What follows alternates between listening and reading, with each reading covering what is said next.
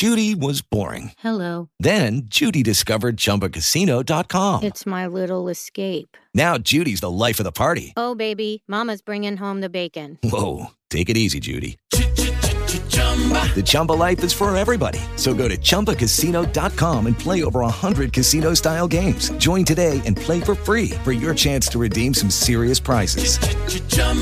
ChumbaCasino.com. No purchase necessary. Void where prohibited by law. 18 plus terms and conditions apply. See website for details. So, anyway. Hi, I'm James Shokum, host of Web Comics Reviews and Interviews. Today we're sitting down with Justin Alcala, writer. So sit back, relax, and let the Geek Fest begin. Hi, I'm Justin Alcala, novelist, short fiction writer, and nerd extraordinaire. Go ahead, I'm sorry. I want to thank you for having me on the show, first of all, and you're very nice as far as inviting me, but I've been invited to talk about how I started writing and why, and where did the madness all begin. So as a child, like many kids, I dabbled in writing booklets and small comic books. I used to course my best friends, John and Dave and Adam, into reading them. They were horrible, but I tried to, already then there were already signs of them being a little gritty, dark, and macabre, but I really feel bad to this day. I talked to a lot of those friends, and I'm sure they wanted to stab their eyeballs out as far as it goes when it came to reading those. But I was big into writing, and I was also big into comic books. My first comic book was Alan Moore's 1987 Watchmen. And as far as that goes, I had no idea because I was in kindergarten when I had it. I received it from an older cousin. Even what it was about, I was just enjoying the art, and it wouldn't be till later I'd return to it to sort of really have a great time. But as far as comic books go, when it comes to being a novelist and a short fiction writer, I had a lot of influences from Len Kaminsky's 1992 Morbius. I even had, as a kid, a Halloween costume, which was this horribly cheap plastic vampire mask, and I wore a leather jacket with a cape, and people would say, "Oh, you like biker vampire?" And I'd say, "I'm Morbius, man. Come on, don't you read Marvel?"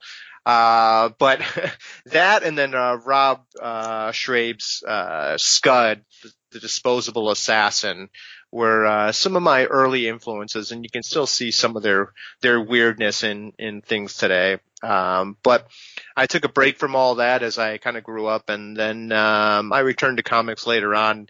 My now wife was my fiance at the time. I think this is why I married her, because she said one day, "Hey, we were living in downtown Chicago. There's a new comic book store. Let's go check it out." I think I quickly asked her to marry me afterwards, but that's when I went in there and I said, "Hey, listen, I'm a 90s kid. I grew up on a lot of Marvel, a little bit of DC. But I've taken a long break. Tell me, what is going on these days?" And that's when the lady at the register graciously took me through and kind of asked me what was going on. She introduced me to Brian Michael Bendis and his 2013, the new Uncanny X-Men, and then she introduced me, because I'm a big Spiderhead, to Chris Gage and Dan Slott's Superior Spider-Man, which, is just beautiful. I think the whole idea when I first heard it sort of was jarring, and then as I started flipping the pages, I thought, this is really brilliant. This is a nice spin on things. But anyhow, as life went on, at first I was studying strangely to be a police officer, and then I got into hotel management, which was its own fun, sales and marketing for them. And but I was always writing, and shortly after, my wife, who in her own form was an artist and a burlesque dancer later on, she kind of helped me, give me that little push, and said, "Hey, you're writing all the time. Why don't we start working on you chasing it?" And before you know it, the whole career kind of grew legs and took off running. First off, obviously, I'm going to have to point out that, putting a ring on it as quickly as possible is definitely the best idea. Okay, great. Yeah. It's just you rarely see some, it's geeks in love type of thing. You just don't really see all that often. Usually there's some sort of conflict in there. So. Hey, I like it. Thank you. Thank you for saying. I appreciate that. It definitely puts a new spin on a lot of the Games of Thrones conversation. Oh my goodness. If you want to start talking to me about geekiness, I mean, I've ran through all those. I'm also a hardcore tabletop nerd. I like to play lots of Dungeons and Dragons and Star Wars and Shadowrun and all that good stuff. I am as nerdy as it comes. And there's actually a funny story. My wife, she's now a pediatrician, but she started off as an actress. And our first date, she invited me to a play where she was Oberon's wife, a fairy princess, and she thought, this guy's going to think I'm nuts. I'm pretending to be a fairy over the weekends. And it wasn't until a couple months later that I told her I had a dark secret. And she said, well, what is it? And I said, oh, well, I'm a total nerd. I play role-playing games. I collect comics. I write books. And I think she punched me in the arm, if I remember correctly, and said, I hate you. This whole time, I thought I was the weirdo. You're the weirdo. So yes, we, from that point on, I think we were peas and carrots, and we got along. That was almost 15 years ago. Cool. Yeah, I'm enough of a geek that I'm making fun of the new Freeform series Motherland. So. Oh, very nice. Very nice. Are you enjoying it? Oh yeah, it's obviously a freeform thing, and so it's got all the flaws there, but it's still a really fun little series. Oh, that's awesome. That's awesome. With our son Ronan, he's only a month and a half old. I have so much catching up to do, but I am getting all of the messages and emails and texts from my buddies that you need to check this out. So I'll be excited to take a look. However, I hate doing a semi-spoiler. I'm enough of a geek that I pointed out to a couple of friends that they're not witches, they're bards. Oh, that's cool. I am always the bard whenever we're playing a game.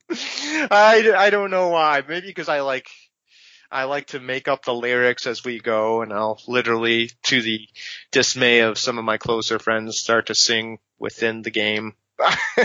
As the drinks continue, I will start singing. But yeah, I'm always the bard, so I love bards. Bards don't get enough attention, I don't think, in real life history and in fantasy.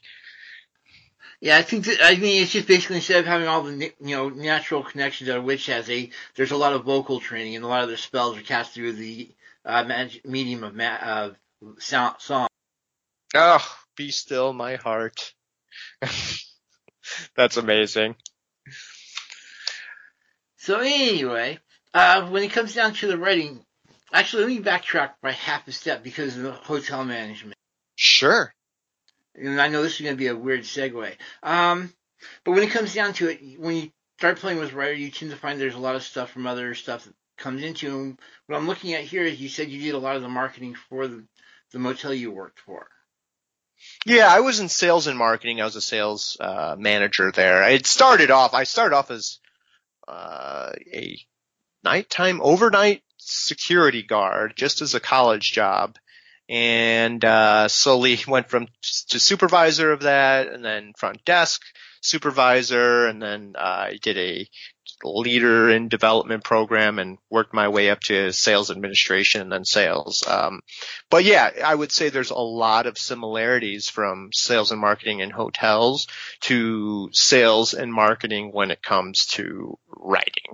There are some clear differences, but the foundation is very sound. What aspects of that experience have helped you when it comes to marketing your stuff as a writer? So, I have a couple of good buddies who are fantastic writers. And I think the big thing between myself and them, and we're very playful with it and jab at each other when it comes to it, is some of my friends want the classic Hemingway writing style where they just write this brilliant piece of art and then they send it out into the world and they get it published, and then they're done and they let their publisher do all the work for them. I had learned at a very early age that only, when it comes to, sales and marketing hotels, that only is the beginning. getting a client when you were in hotel sales, that was just the start. Now there's the whining and dining. There's looking to the future. How do we open it up for more? How do we use this person and what they're doing to get our name out to other people? Hey, can you tell other businesses about running a conference at our hotel? And strangely, it's very much the same. I believe that you need to sell yourself if you love your work. If you've put the blood, sweat, and tears into your writing, you need to fight for it. You need to go ahead and get your name out. You need to say hello. I'm an intermediate I'm a mid-level author. You probably haven't heard my name, but can you check out my book? Hey, do you have friends who can check out my book? You don't want to be slimy about it, and I think I'm very much aware. I kind of have the feelers out when I like to keep myself in check. I don't want to be creepy about it, but I do know, hey, you should have a blog every month. You should be able to have people you connect with. You should go and talk to people about, people on wonderful comic book podcasts about what you're up to, because the little guy has very small market penetration. And they really need to fight, the first hurdle is the worst hurdle. They need to fight 10 times harder than the people who might have been agented by some, well-known New York agency, or they might be with a major publisher. You have to fight 10 times harder. And I think that's what hotel sales and marketing really taught me. When you start doing your marketing, how do you usually go about it? So for writing, as far as marketing goes, it's consistency, right? We are living in a world, whether we like to admit it or not. And this is something I learned the hard way. If one of my kids, I really hope they don't, but if they get into writing, or anything of that close medium, art or anything like that, it's the consistency. We live in a world where the internet rules all, right? So everything from your social media sites to content on your own website, to having your publishers. I've worked with 20 to 30 publishers already, as far as short stories and novels go. And you need them to work for you while you're working for yourself. You need to have something. Every day I go out and I write. I sit down. I wake up early because my wife gets the night shifts with the kid and I get the early one. Put down my coffee, make sure the kid's happy, and I have 2 missions. Write even if I don't want to write. And then when I'm done, before I can even finish my day, do one thing as far as marketing goes. And that's get out hey, as a reminder, I have a short story coming out, or promoting other people. Hey, check out this other author, fantastic book I just read, because authors read other authors' books a lot. I would say they're big time consumers. So, I am not shy about promoting other people's work too. You have to work as a team, but do something every day. That is my rule. I will stick with it. And, I don't think that's something that'll ever stop. It's definitely good. I mean, consistency is definitely something you need to keep going at. Right. And you hear that all too often where someone says, well, I did the thing. I have the Twitter account. I have Instagram. This is what people told me. How come it's not working? Well, how often are you using it? And not in a malicious way. You just have to train yourself, because I was right there too. And, Lucky Land Casino, asking people, what's the weirdest place you've gotten lucky? Lucky? In line at the deli, I guess? Aha, in my dentist's office. More than once, actually. Do I have to say? Yes, you do. In the car before my kids' PTA meeting. Really? Yes. Excuse me, what's the weirdest place you've gotten lucky? I never win and tell. Well, there you have it. You can get lucky anywhere, playing at LuckyLandSlots.com. Play for free right now. Are you feeling lucky? No purchase necessary. Void where prohibited by law. 18+. Terms and conditions apply. See website for details. I didn't get it. But what it comes down to is you have to get behind the mule every day and get it out, get the content out, let people know who you are. And of course, the obvious follow-up is how much did you engage the audience? That is, instead of just simply pointing out that you've got, a book coming out, or you're hawking somebody else's stuff, how about just simply trying to maintain some sort of conversation with your audience? So I am all about letting it be organic. I will send something out, be it a blog or a tweet, and if I get a response, I always try to reply to that response, because this is a person who is volunteering to have a conversation. Maybe they want to talk about something. Maybe they have a question. I personally, maybe it's because I've been in sales and marketing for so long, I don't want to. There's a difference between clearing your throat and saying, hey, check me out, and pissing someone off by hounding them. I never want to do that. So if I can engage someone, if someone wants to talk to me, or they've given me an invitation, or if I say, hey, are you interested in this? And they open the door, I continue. But I have a strong line of, I don't want anyone to ever see me and be like, oh yeah, Justin Alcala, that's that obnoxious guy who sends all those emails to me or those messages. But I definitely do love engaging people. And oh, holy smokes, I have quite a few people. Sometimes, you know, you'll even be surprised. You'll send things out to someone and you will find out later on. For example, one of my heroes, Andrew Smith, I don't know if you've read Grasshopper Jungle or any of his books. One of his editors just said something about a pithy comment I had on Twitter, and I didn't quite know who they were at first. And then as I kind of looked into them and we were having a conversation, I said, oh my God, this is one of my heroes, the people I aspire to write like. This is their editor. This is amazing. And then we got into some interesting things about Chicago script and other types of writing. It was fantastic, but you never know unless you engage. So my rule is, if someone gives you the invitation, answer the call. So yes, should you have a separate account for basically you as an author versus you as a person, or should there be a sort of mix of the two? So, you know, at one time I would say it depends, right? That's a heck of a question. Because I think some people intentionally are going to say something that's very avant-garde, and they want to use a ghostwriting name. And for those people, I say, have your own account. Have a separate one if you want. For me, it's really hard for me. I dabbled in having one of those. It's very difficult to do. I am all about honesty. You know, you have to own it. And so I personally just have my regular accounts, and I'm a total nerd.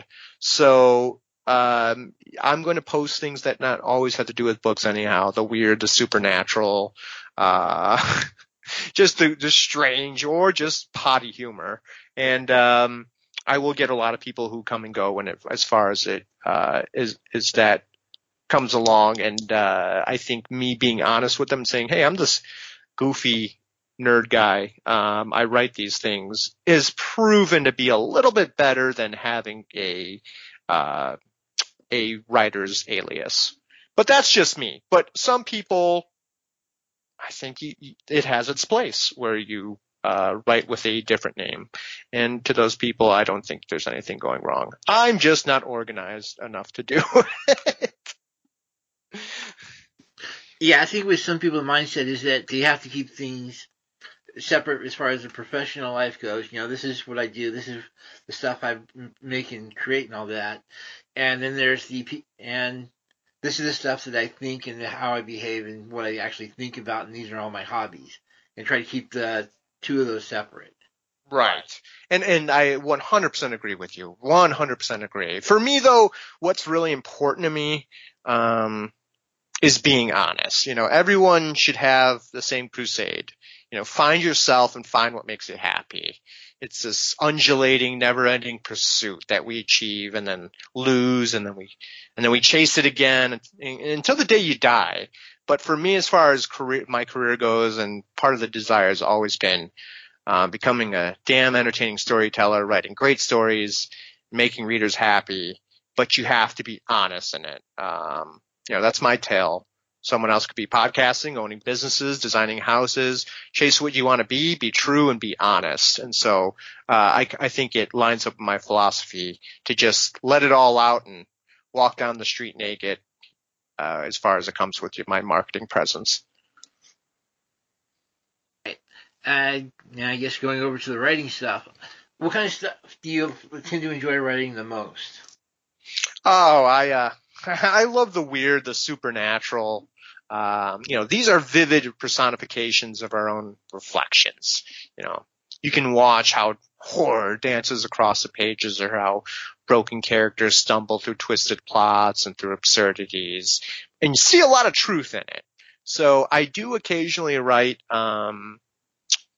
non-magical, non-creepy fiction. I have a couple things coming out in anthologies, and those are great. Those are fantastic. I think you need to be a phenomenal writer sometimes to really just make it as provocative as it is. And while I enjoy those ones, for me, it's got to be a little weird. I don't write for professors and doctors. Those some of my best friends are those people, but they're far smarter than me. I write for garbage men and teachers, and I write for undertakers. And I think it's my dark sense of humor, kind of growing up on the south end of Chicago, a little bit grittier area, that kind of connects and relates to those people as far as it's being weird, but also a little bit sick in the head when it comes to its sense of humor. I know there's an SCP reference in there if I really wanted to go for it, but I'm going to avoid that for now. But yeah, by all means, SCP, man. I haven't heard that. It's been a while. I'm finding that about half my YouTube watching right now is basically SCP related, so go figure. Yeah, you have to break it out once in a while. And for those who aren't aware, SCP is Serve, Control, Protect. It's basically if you took X-Files and just took off all the governors. And it's just basically a shared universe where people just create the weirdest possible things they can come up with and just have fun with it. And I'm sure I have a lot of influences as well from it. But the best thing about that is you get some of these strange Cthulhu-like, Lovecraftian writings from the STP world. And you can't make those things up. It's so bizarre and strange that you won't see it again in any other sort of story. I'm more of the Dr. Bright type of stuff. The stuff that has enough weirdness to it that allows you to actually think about the possibilities of it. Yes, and that's fantastic. I love I don't know if you've caught, if we're just going to jump, we're all over the place as far as our mediums go, but Black Mirror, have you checked out that those series? I'm only up to the 5th season, so. Now, would you say that you like things like that, or is that a little too dark and noir still? Oh, that's right up my ballpark. See, that is wonderful. It's intelligent. It's well thought out. It's a little edgy, but it's not so much that you're like, wait a second, what is happening here? So yeah, I totally understand where people love that kind of storytelling for sure. Yeah, I mean, don't get me wrong. I love the Cthulhu mythos. It's one of my, one of those things I love, either half making fun of or half being serious. But that's because I've got an astronomy background. So the whole concept that we're an insignificant speck off in the boondocks of the Milky Way galaxy, appeals to me on some level. Now are you a subscriber to the God Machine and all of that fun mythos as well? I'm not sure what the God Machine is. The God Machine is more that God is not this benevolent, white-bearded man in a cloak, but it is a machine that chases stability, and that we are all just a way of mechanizing the world for it. And there's some fantastic, actually, writing from there's a game, the people who did Vampire, they have Demon, the Descent, where you can play one of these creatures who serves the God Machine and broke free, and they're called a demon because they were once an angel. But it's not the angels you think of. It's very steampunky, but that I think runs parallel with Cthulhu a bit, but in a different medium. It's pretty creepy. You should check it out. I don't know. I'm more of God as a percussive maintenance specialist. So, occasionally, basically hands off, but if something needs to be dealt with, he basically deals with it, whatever it takes. Mostly just being a helicopter parent, but occasionally stepping in and cleaning pretty it much. But when it comes to the kind of horror I like, I mean, again, pretty much all over the place, but I like the stuff that basically has a little bit of fun with real life and just twists it just a little bit to make a point. Yes, and I think those are the best in some ways, because those are creepy. That you think to yourself, this really could happen. Unlike some of the weird things where it's a tentacle monster with tentacle monster with a toaster head. The semi-realism of those kind of stories, they're what creeps you out. My wife's a pretty practical person, but occasionally it's stories like those that makes her still say, hey, well, let's leave the hallway light on tonight. Yeah, I think it's one of the reasons that Twilight Zone did so well and Night Gallery fumbled so much. As weird as I know, that's got to be a weird reference. With Twilight Zone, with Night Gallery, they basically went after all the big obvious monster type stuff, and it just didn't come off right. I mean, it didn't help that it was a TV show, but they didn't have as much fun with the reality or how these monsters actually exist in that world. Right, and that kind of story did have its zenith in the 80s and the early 90s. I remember those monster shows. But they were short-lived. They just don't have, the mental floss that a Twilight Zone has.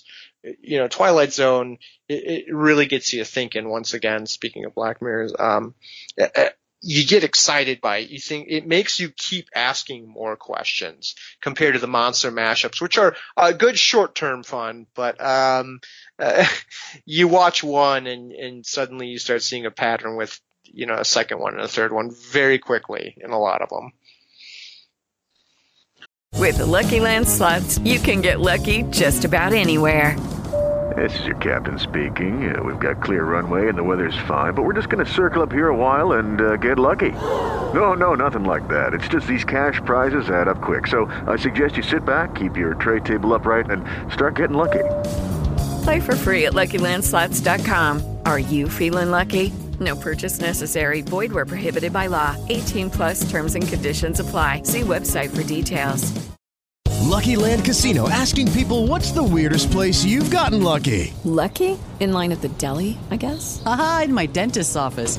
More than once, actually. Do I have to say? Yes, you do. In the car before my kids' PTA meeting. Really? Yes. Excuse me, what's the weirdest place you've gotten lucky? I never win and tell. Well, there you have it. You can get lucky anywhere, playing at LuckyLandSlots.com. Play for free right now. Are you feeling lucky? No purchase necessary. Void where prohibited by law. 18+. Terms and conditions apply. See website for details.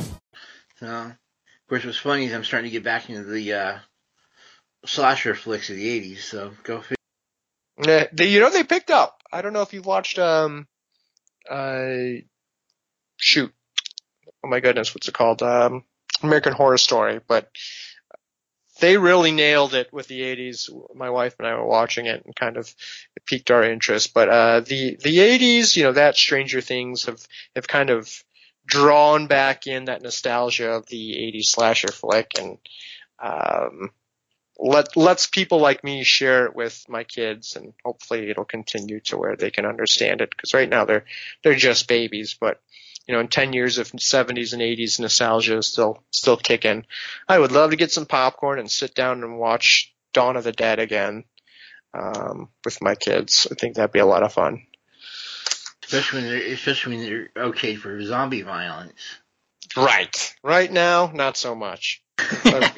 I've gotten in a little bit of trouble trying to watch a couple of them. Yeah, when you go dad mode, you have to retire some of those or wait for the kids to fall asleep at least. Right. And of course, make sure they're asleep. Yes. I try to be nice about it because my wife, I tell her these stories, she's like, geez, I really don't, I'm going to sound like there's venom here, but there really isn't.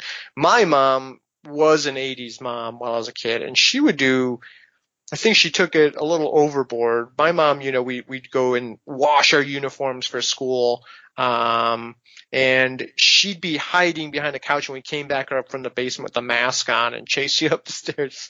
And that might be a little too much these days, but I think in the 80s it was a little bit more acceptable, maybe, kind of. But to this day, at the same time, me experiencing that fear, and even sometimes I knew I could hear my mom going downstairs. I'm like, she's going to scare me.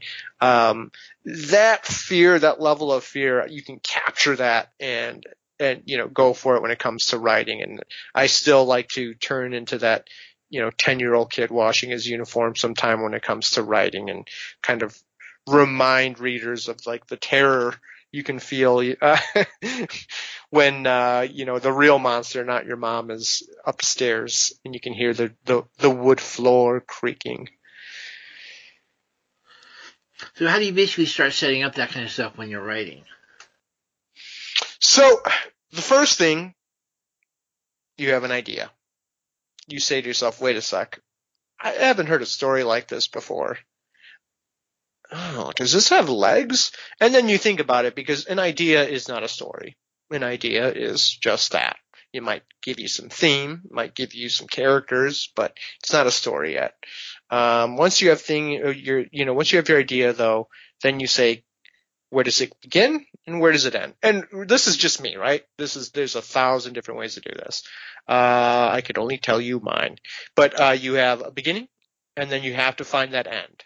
And then from there, you start. And myself, there are some people who have note cards spread all over the place. Some people who have everything well thought out far before they start. I like to begin and just let it organically walk through to the end. I have my start, my finish. If I'm doing this in first person, I'm this character. Let's walk through it. If I'm third character, third person, depending on how I'm writing it, where are they going with this?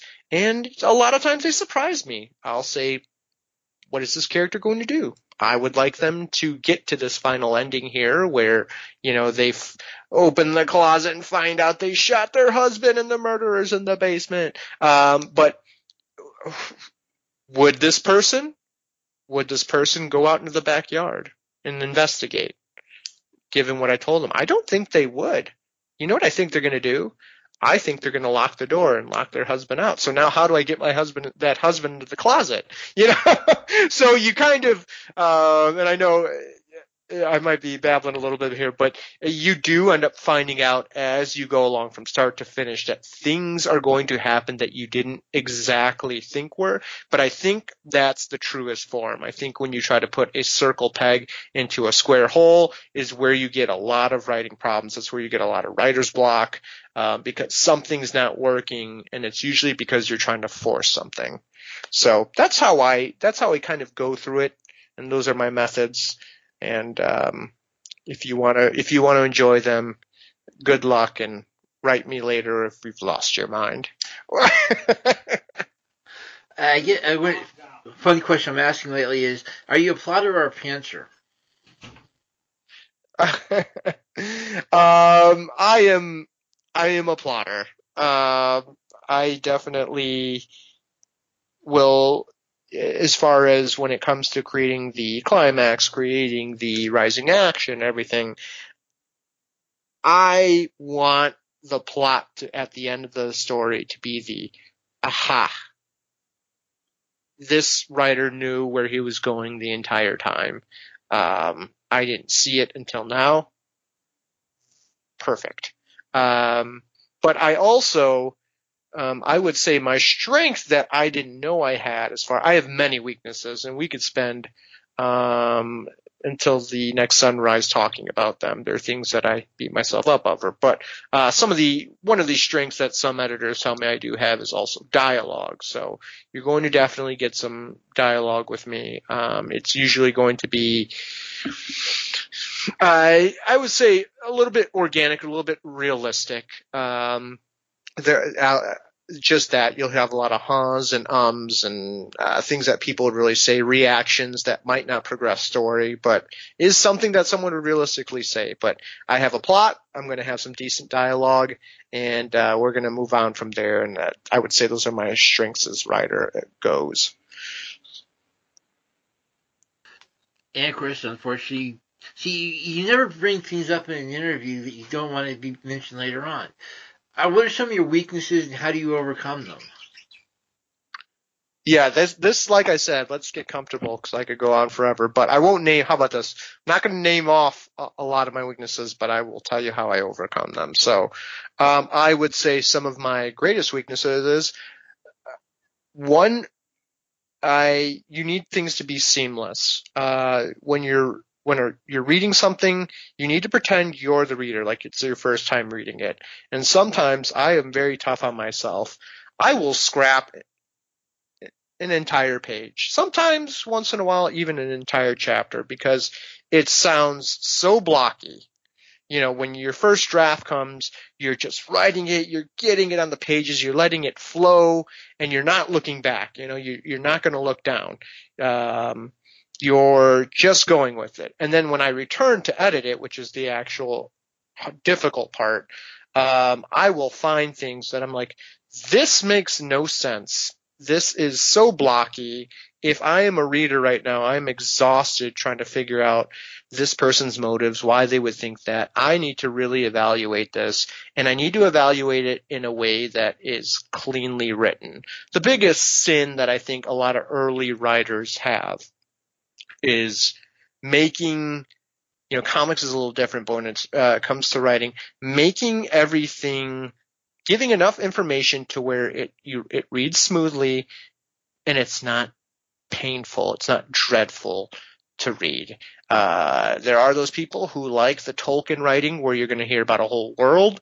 You're going to hear what the wood smells like when the sun bakes it in the summer.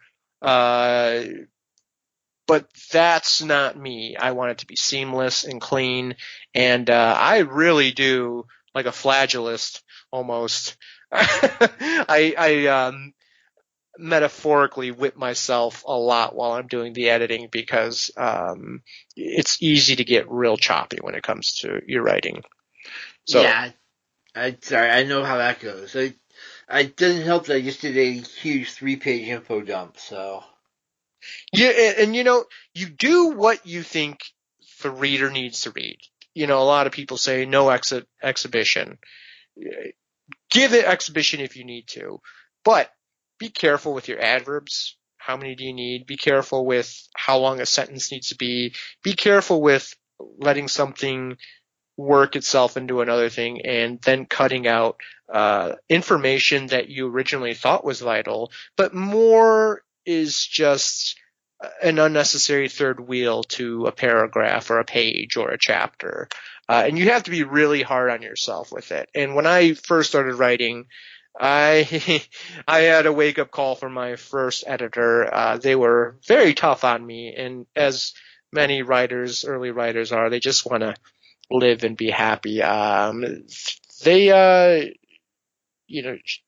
kind of beat me up a little bit, but I think ultimately I'm thankful for it because once I survived that and said, okay, they are hard on me. Why? Because I'm not being hard enough on myself.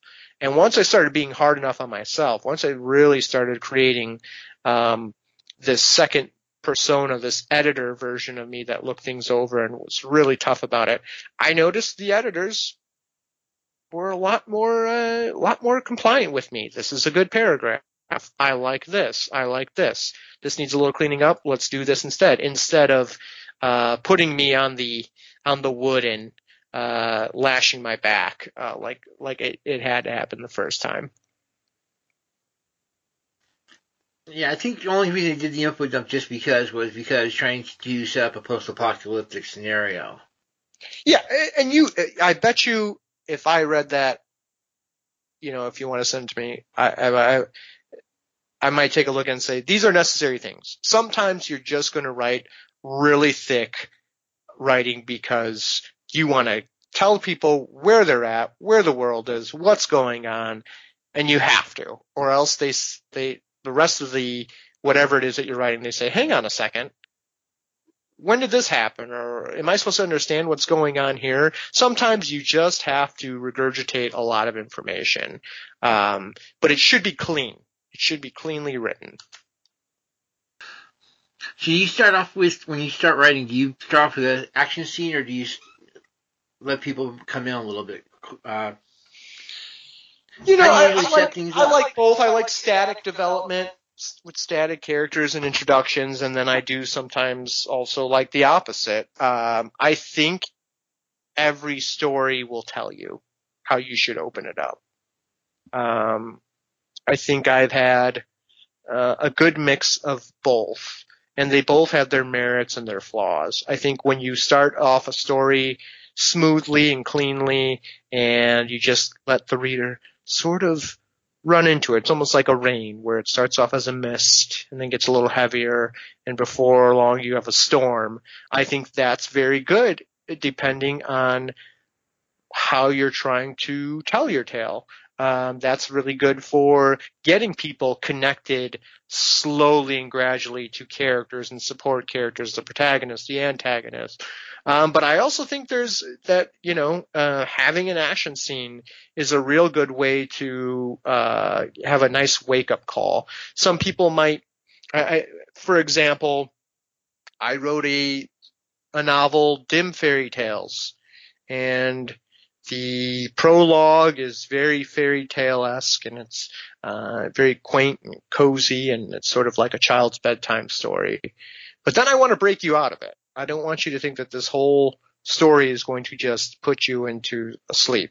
So the first chapter, we start off with a changeling or a half-fae, a fetchling, depending on your culture, running with Puck from Shakespeare's Midsummer's Dream, and they're running from a troll in Arcadia that wants nothing more than to rip their limbs off. This is no cute troll. This is warty, female, creepy, slobbering, breasts dangling out, smashing trees, ready to pop off heads. And it kind of rattles you out of that early story part. So I think everything has its place. You just need to have a heartbeat on what your story is going to be. And since you are a plotter, how often do you basically do the story backwards when you start moving, like you're outlining that sort of thing? You start from the ending where you want to try to accomplish and try to set that up how to figure out how to set that up. Yeah, that's a great question. I think initially I don't hesitate too much, because when you hesitate too much, I think it was Neil Gaiman who said it. You have to be like Wile E. Coyote when you're running off, when you're writing. You run off the cliff, but as soon as you look down, that's when you fall. You can't stop moving. So I think as soon as I get an idea, I say, how does it begin? How does it end? Okay, it ended like this.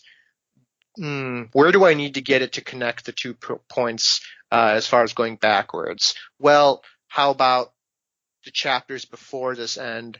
We should have them, in the circus, and they know now that this whole time the brother has been the ultimate plotter, and that even though he's just a child, he's the one that's been running this evil carnival. And then we'll get to the next chapters afterwards. But let's now start with the beginning. Let's go. So there's a small buffer but I need to get started. I need to find that ending, find how we'll kind of get there, and then go straight to the beginning and charge forward. Because when you start, for me, this is only how my brain works. There's probably writers listening to this right now that are like, no, bro, you've got it all wrong. That's a terrible way to do this. But for me, I need to keep momentum. And when I write quickly, I write often, and I will get some books. Yeah, the timeline's not important, but I will get the initial first draft done relatively quickly, to the point where some people think you've rushed it, but I haven't. For me, how it works is then I'm very hard on myself with a second, third, fourth, fifth draft. Then I give it to a proofreader, and then I'm even harder on it with the sixth or seventh, because now I'm embarrassed, maybe what the proofreader said, because it's all very exposing. And then you get it to an editor, and then you're hard on yourself. But I think for me, you can't stop. The motion cannot stop. Yeah, a lot of writers tend to forget you need to be like a shark in that regard. Yeah, absolutely. You need to finish. And if you hesitate too much, you will not finish. Keep the momentum going like a train. And when you start, how do you do the dialogue? I mean, there's a lot of different approaches to it. Do you basically just simply, straight up, how do you do your different dialogues? So I'm pretty much very organic about it. Here's the scene. That's a great question, by the way. All your questions have been fantastic. So it's such a good question that I'm taking a step back here. I would say that it is very organic. What would these people say? But I also ask myself, okay, there may be some hesitation, like I said before, some ums and some sidebar conversation as far as the protagonist and support character goes. But where do I want this conversation to lead? What effect will it have? And how will it sort of move the story along? And once I have that idea, then I let it sort of go onto its own. So, Morgan and Asher. Morgan is the big sister. Asher is the nerdy little brother. And for this conversation, I want Asher to convince Morgan to go into the graveyard. Okay, I have my plot structure. How does it begin? Well, it wouldn't begin with Asher saying, hey, Morgan, here is what I want you to do. I want you to go into this graveyard, and here's a list of things that reasons why I want to do it. No one does that. You don't do it and actually sell people on that. You have to be a little bit more smooth about it. So Asher's going to talk to Morgan and say, Morgan, a lot of weird things have been happening, right? You said there's a lot of shadows crawling around, and right? Yes. Okay, let's have a little bit of conversation about it. Okay, well, I have suspicion to believe that the headstone of so-and-so is the ghost that's been haunting the basement. Well, interesting. Okay, well, now let's go on to, hey, I have an idea. What say you and I tonight get flashlights and go into the cemetery? This is a horrible example, but you need to take it step by step. You don't just regurgitate it all in one sort of in 3 or 4 sentences, because that's not realistic. That's not how people work most of the time. There are always exceptions to the rules.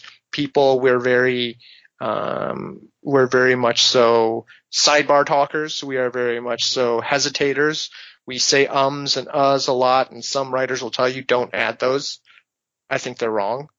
I think that's very natural.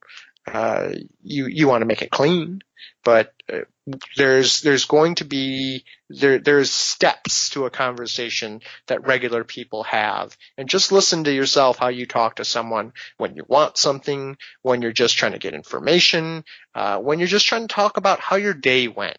You don't just spit it all out. It is multiple levels of back and forth, and I think that's vital when it comes to any sort of dialogue. Cool. Also, how do you keep the different voices different?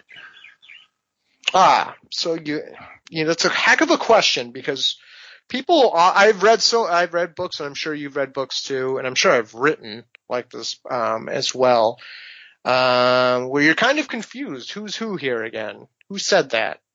I don't. Luckily, they said Jane said, and then Mike replied, and then Christy asked, and then Susan said. But that leads for some pretty lame monologue. You need to give characters dialogue color. So-and-so chews gum all the time. So when they say something, they say it while they're bursting a bubble, or they say it while they're chewing iron, where it seems like they're chewing iron. They're chewing so hard.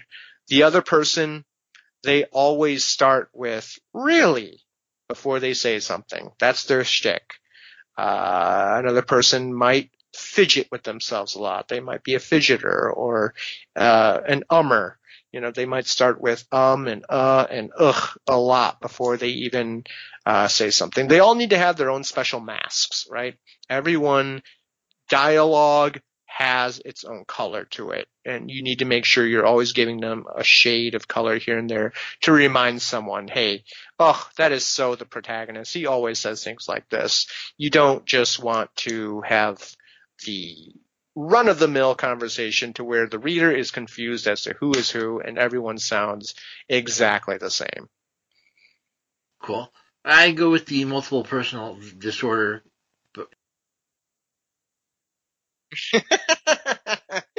There's nothing wrong with that. There's nothing wrong with that. All right. Any final thoughts? You know what? No, I want to thank you for having me. I would say, as far as final thoughts, if I had to, if anything were to ever occur and happen in the world, just be true to yourself. As I told you during this whole thing, went to college, was looking to be a police officer, was looking to go into hotel management, all that good stuff. And I think I was just going with the flow and letting myself be what the world was choosing for me. But there is always a sort of calling, and everyone should have the same crusade. Find yourself and find what makes you happy. You need to, and then when it comes to it, be honest. For me, it's writing. I'm going to completely and utterly go ahead and what you read from me, while I might be jumping into different characters, it's part of my life. Everything you read, it's whether you agree with it or not, it's people I've run into, it's thoughts that I have, and some of them are exposing, some of them can talk about old dark demons I have, some rough struggles I have, or people that I know and love who have the same thing, but it's honest. Be honest with yourself, because I think when you're an artist, whether it be painting, music, writing, comics, you get the best story, the best product when you're being honest with yourself. Cool. And, of course, the obligatory, go ahead and plug away. Well, please, if you can, just go ahead and check out www.justinalcala.com. I'm also available on everything from Twitter, Instagram, Snapchat, WordPress, and you'll find the links on that site. Also, if you can, please go ahead and pick up any of the novels that I have, from Consumed, The Devil in the Wide City, Dim Fairy Tales, and then there's also links to, the dozens of short stories and anthologies. In particular, right now, Black Dog Publishing is about to come out with next week their anthology that I was delighted to be a part of. I'm working with a lot of other talented writers, fantastic writers, for their Blackout anthology, which is a pretty cool idea the publisher had, and they invited me. The power just goes out. It's very realistic. There's no zombies, no aliens, and I tried, but they said, no, stick to the rules.